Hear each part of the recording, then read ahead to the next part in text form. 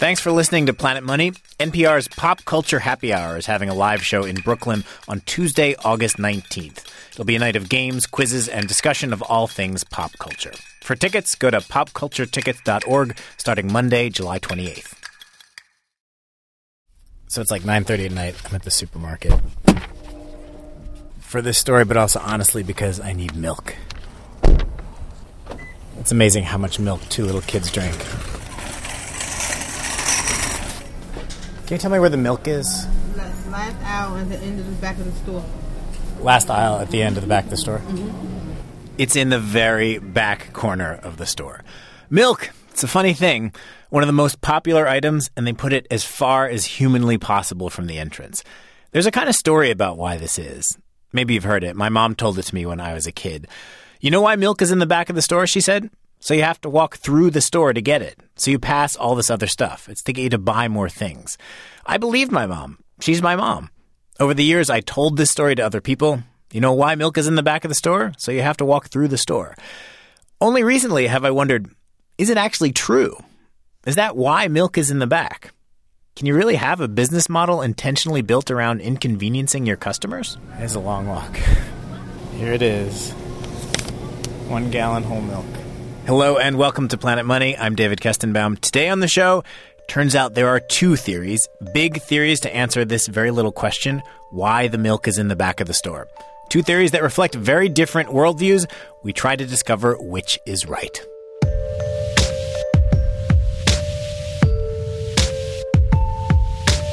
We set up today's show as a kind of friendly debate between two people. I'm going to call them milk theorists. One is Michael Pollan, food writer, author of The Omnivore's Dilemma and many other books about food. Most recently, Cooked, A Natural History of Transformation. Michael gets his milk at a small grocery store in Berkeley, California. I get a local milk called Saint Benoit, which is not homogenized, but pasteurized and is whole. How far is it from the cash registers? 40 feet, maybe 50 feet. So you got to walk. I mean, it's not a huge store. This is not it's a hike. Also on the line, I called up a second milk theorist, Russ Roberts, economist at the Hoover Institution and host of the Econ Talk podcast. Russ shops at Costco and, for the record, is not a milk drinker. I'm pretty lactose intolerant, so I don't drink much milk. So you're disqualified from this conversation as being lactose intolerant. Well, as an academic, I think I'm more than qualified, but by the fact that I don't, know much about it. First up, Michael Pollan arguing for the idea that milk is in the back to force us to walk through the store. He says stores do this kind of thing all the time. They're always trying to manipulate us into buying more. Grocery stores, he says, think very carefully about where they put everything, what you see first when you walk in. They put items with higher profit margins at eye level. I've come to understand the landscape of a grocery store as a brilliantly designed landscape to get us to buy as much food and as much expensive food as possible. So my general impression is that the milk is in the back, and it's not just that the milk is in the back; that it's also usually very far from the bread. Both of them are very common items that everybody needs, and so it makes you cover a lot of ground if you want them. Michael, is there one thing that when you walk by in the store you have a hard time not buying?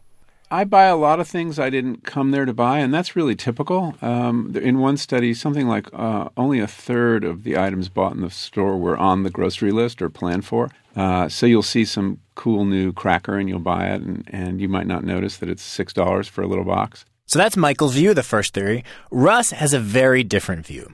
The stores, he says, are not in the business of trying to manipulate us.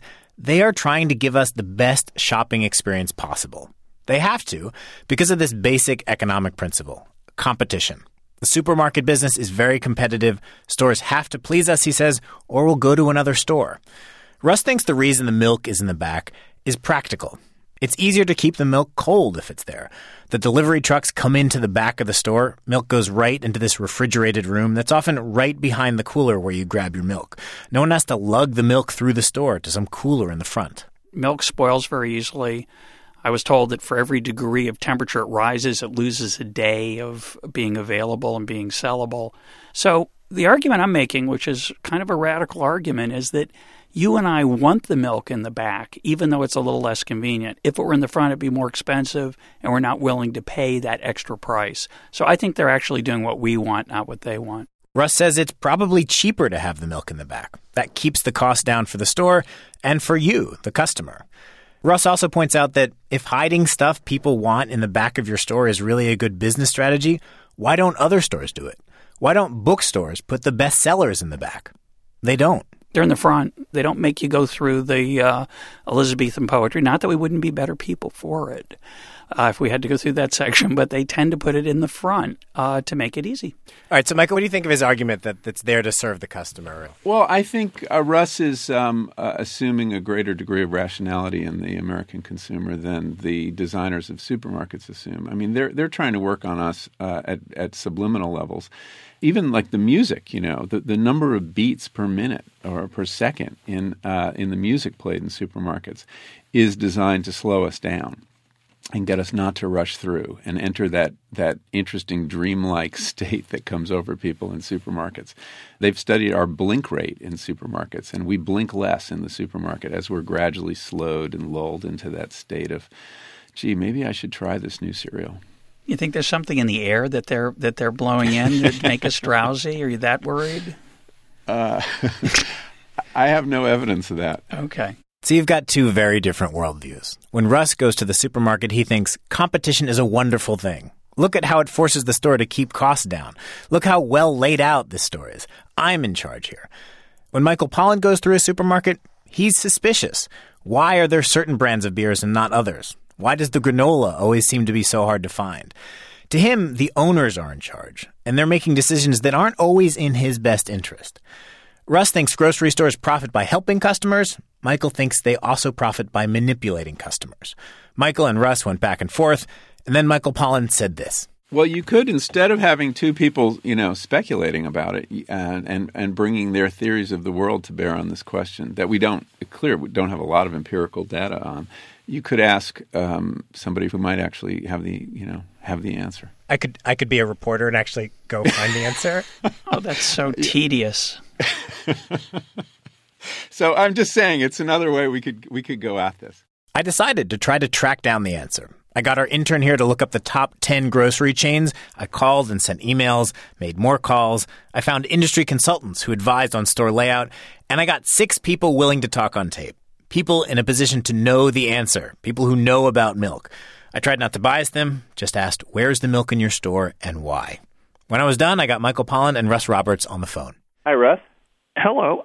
I played them excerpts from each of the interviews so they could react, and we could keep score. First up, BJ's Wholesale Club, a major competitor to Costco and Sam's Club, over 200 stores from Maine to Florida.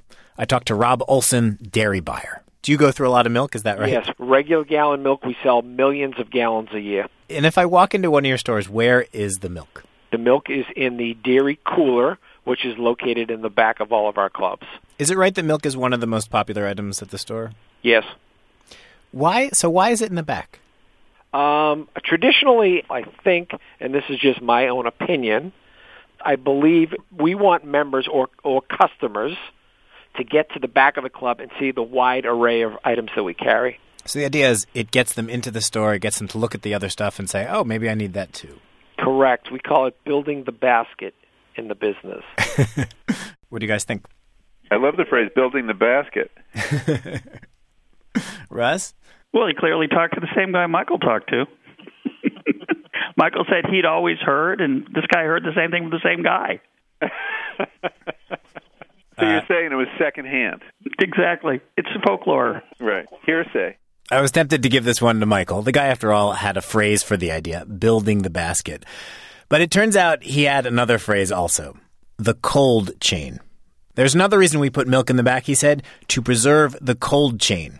The idea is that once the milk comes out of a cow, gets pasteurized and put in that gallon jug, you never want to take the milk out of a refrigerated environment.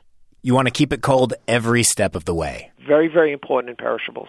It's brought into a cold room, and it's kept in this cold room. It goes from the cold room to the cold truck to the cold distribution center, back to on a cold truck to the club or store. And it's constant. It's called the cold chain. After the call, the PR person for BJ's assured me this was the primary reason. I don't know. I gave Russ and Michael each a point. I also talked to Kroger, 2,400 stores in 34 states. The PR person there also mentioned both. So again, I gave Russ and Michael each a point. The next answer, though, was not ambiguous. Kevin Lang works for Wegmans. He's a store manager in King of Prussia, Pennsylvania. The reason for us why we have milk in the back is because that's where milk comes in. So therefore, we don't have to worry about ever breaking the cold chain. I think it's a consumer misconception. Retailers put milk in the back of the store to make you walk through the entire store. It's not true. So he really, I think I got to go point Russ on that one. I do too. Okay. And it's a fabulous grocery store. But to give Michael his due, it's kind of his incentive not to suggest that it's some sinister policy to get people to buy stuff. So we do have to keep that in mind. Yeah, none of these retailers want to admit they're manipulating their consumers. Yeah, I'm amazed Michael's got 2 votes already. Yeah. That was a fair point, which is why I also called up consultants to ask them what the inside story was. Bert Flickinger has advised lots of supermarkets. He's managing director of a place called Strategic Resource Group. I tell the retailers to put the milk in the front of the store for the convenience of the customers, and the retailers typically ignore my advice and put the milk in the back of the store where they've been putting it for 70 to 80 years. Why do they say they want to put it in back? The supermarkets say they want to put it in back because it's easier for delivery, it's easier for stocking. So they say it's for convenience sake, cheaper, less labor. All of the above. They don't say it's so that people have to walk through our store and see other things they might want to buy. And then they say we want the people to walk through the stores and buy everything we sell. Reaction? Well, that's another split vote there. Yeah, it's lovely. Point for each. I should mention that both Kroger and Wegmans in a lot of their stores do have small coolers in the front, as Bert recommends, so people in a hurry can just grab them. At this moment, Michael Pollan was behind in the count, but he was just down by 1 point. And the next person was someone he had selected. Brian Wansink, Cornell professor, expert in all the ways we get tricked when it comes to food. But Wansink sided with Russ. He told me it's in the back just so they can keep the milk cold. Store managers, he says, are not playing Sigmund Freud. They're more worried about whether the cashiers are stealing from the register. And when it comes to milk, it's in the back because it's just much easier to have it there. A lot of people really want to believe there's this big conspiracy that's going on in grocery stores, but what do they need to realize first? That what matters most in the bottom line is saving the monies and the pennies to begin with. I think if we as consumers even designed our own grocery store, eventually after the second or third iteration, it'd be in the back. If we designed them ourselves, we'd put them in the back eventually. All right. Michael, what were you thinking having him call that guy? There's a saying in journalism, you have to report against yourself. But there's a saying in the law that you got to know what your witnesses are going to say before you put them on the stand. I did my best, Michael. It's not about winning, Russ. It's about getting to the truth. It puts you in a very small club, sir. The truth. I think we have this idea in economics and a lot of things, really, that when there is a question, there is an answer. But sometimes there just isn't. Stores themselves may not even have a clear idea of why they're doing what they're doing here. It's not like there is some binder at every supermarket's headquarters titled Optimal Milk Placement Analysis. I think the real question here, unfortunately, is a hypothetical. I put it to our last expert, Jim Hertel, supermarket consultant, managing partner at a place called Willard Bishop. If it were easy to put the milk up front, do you think stores would do it? Well, there's somebody who's running the dairy department and a stock. I put all of it up front. I got you. But I mean, just imagine there's a world where it is easy to put the milk up front and they can just put it wherever they want. Do you think stores would do it? No, I don't think they would. You don't think they would? I think they like having people go to the back of the store for all the operational reasons why it's there. I think that the secondary or the side benefit of having people walk through the store is very comforting for them. Michael, I'm giving that one to you. All right, fair enough. I give that one to Michael. All right, so I don't know, guys. It's like Russ has 1, 2, 3, 4, 5. And Michael has 1, 2, 3, 4. Mm-hmm. Should we call this one a draw? Yeah, sure. I'm happy to do that. Sure. Let me ask the obvious question. Did this change either of your thinking? Well, I think when I'm asked about this in the future, I will be more fulsome in my answer and make sure I pay sufficient attention to the idea of the cold chain. Russ? It reminds me of the importance of culture and history in some business decisions, which I think plays a role. But I do think that competitive force is pretty powerful. And I'm willing to concede that I may sometimes overestimate its power. In certain industries, it doesn't work so well, but I don't think it's this one. I think if someone asks you, is the milk in the back of the store because it's easier, or is it because it makes you walk through the store? A safe answer is just to say yes. It might be impractical to seek out a new romance. Today's show is produced by Jess Jang. A special thanks to our excellent intern, Jason DeLeon. You can send us email, planetmoney@npr.org. And if you're looking for another show to listen to, NPR recommends Pop Culture Happy Hour. They're having a live show on August 19th in Brooklyn. You can find more NPR shows on iTunes under podcasts. I'm David Kestenbaum. Thanks for listening. Anytime will do, my love. Anytime will do.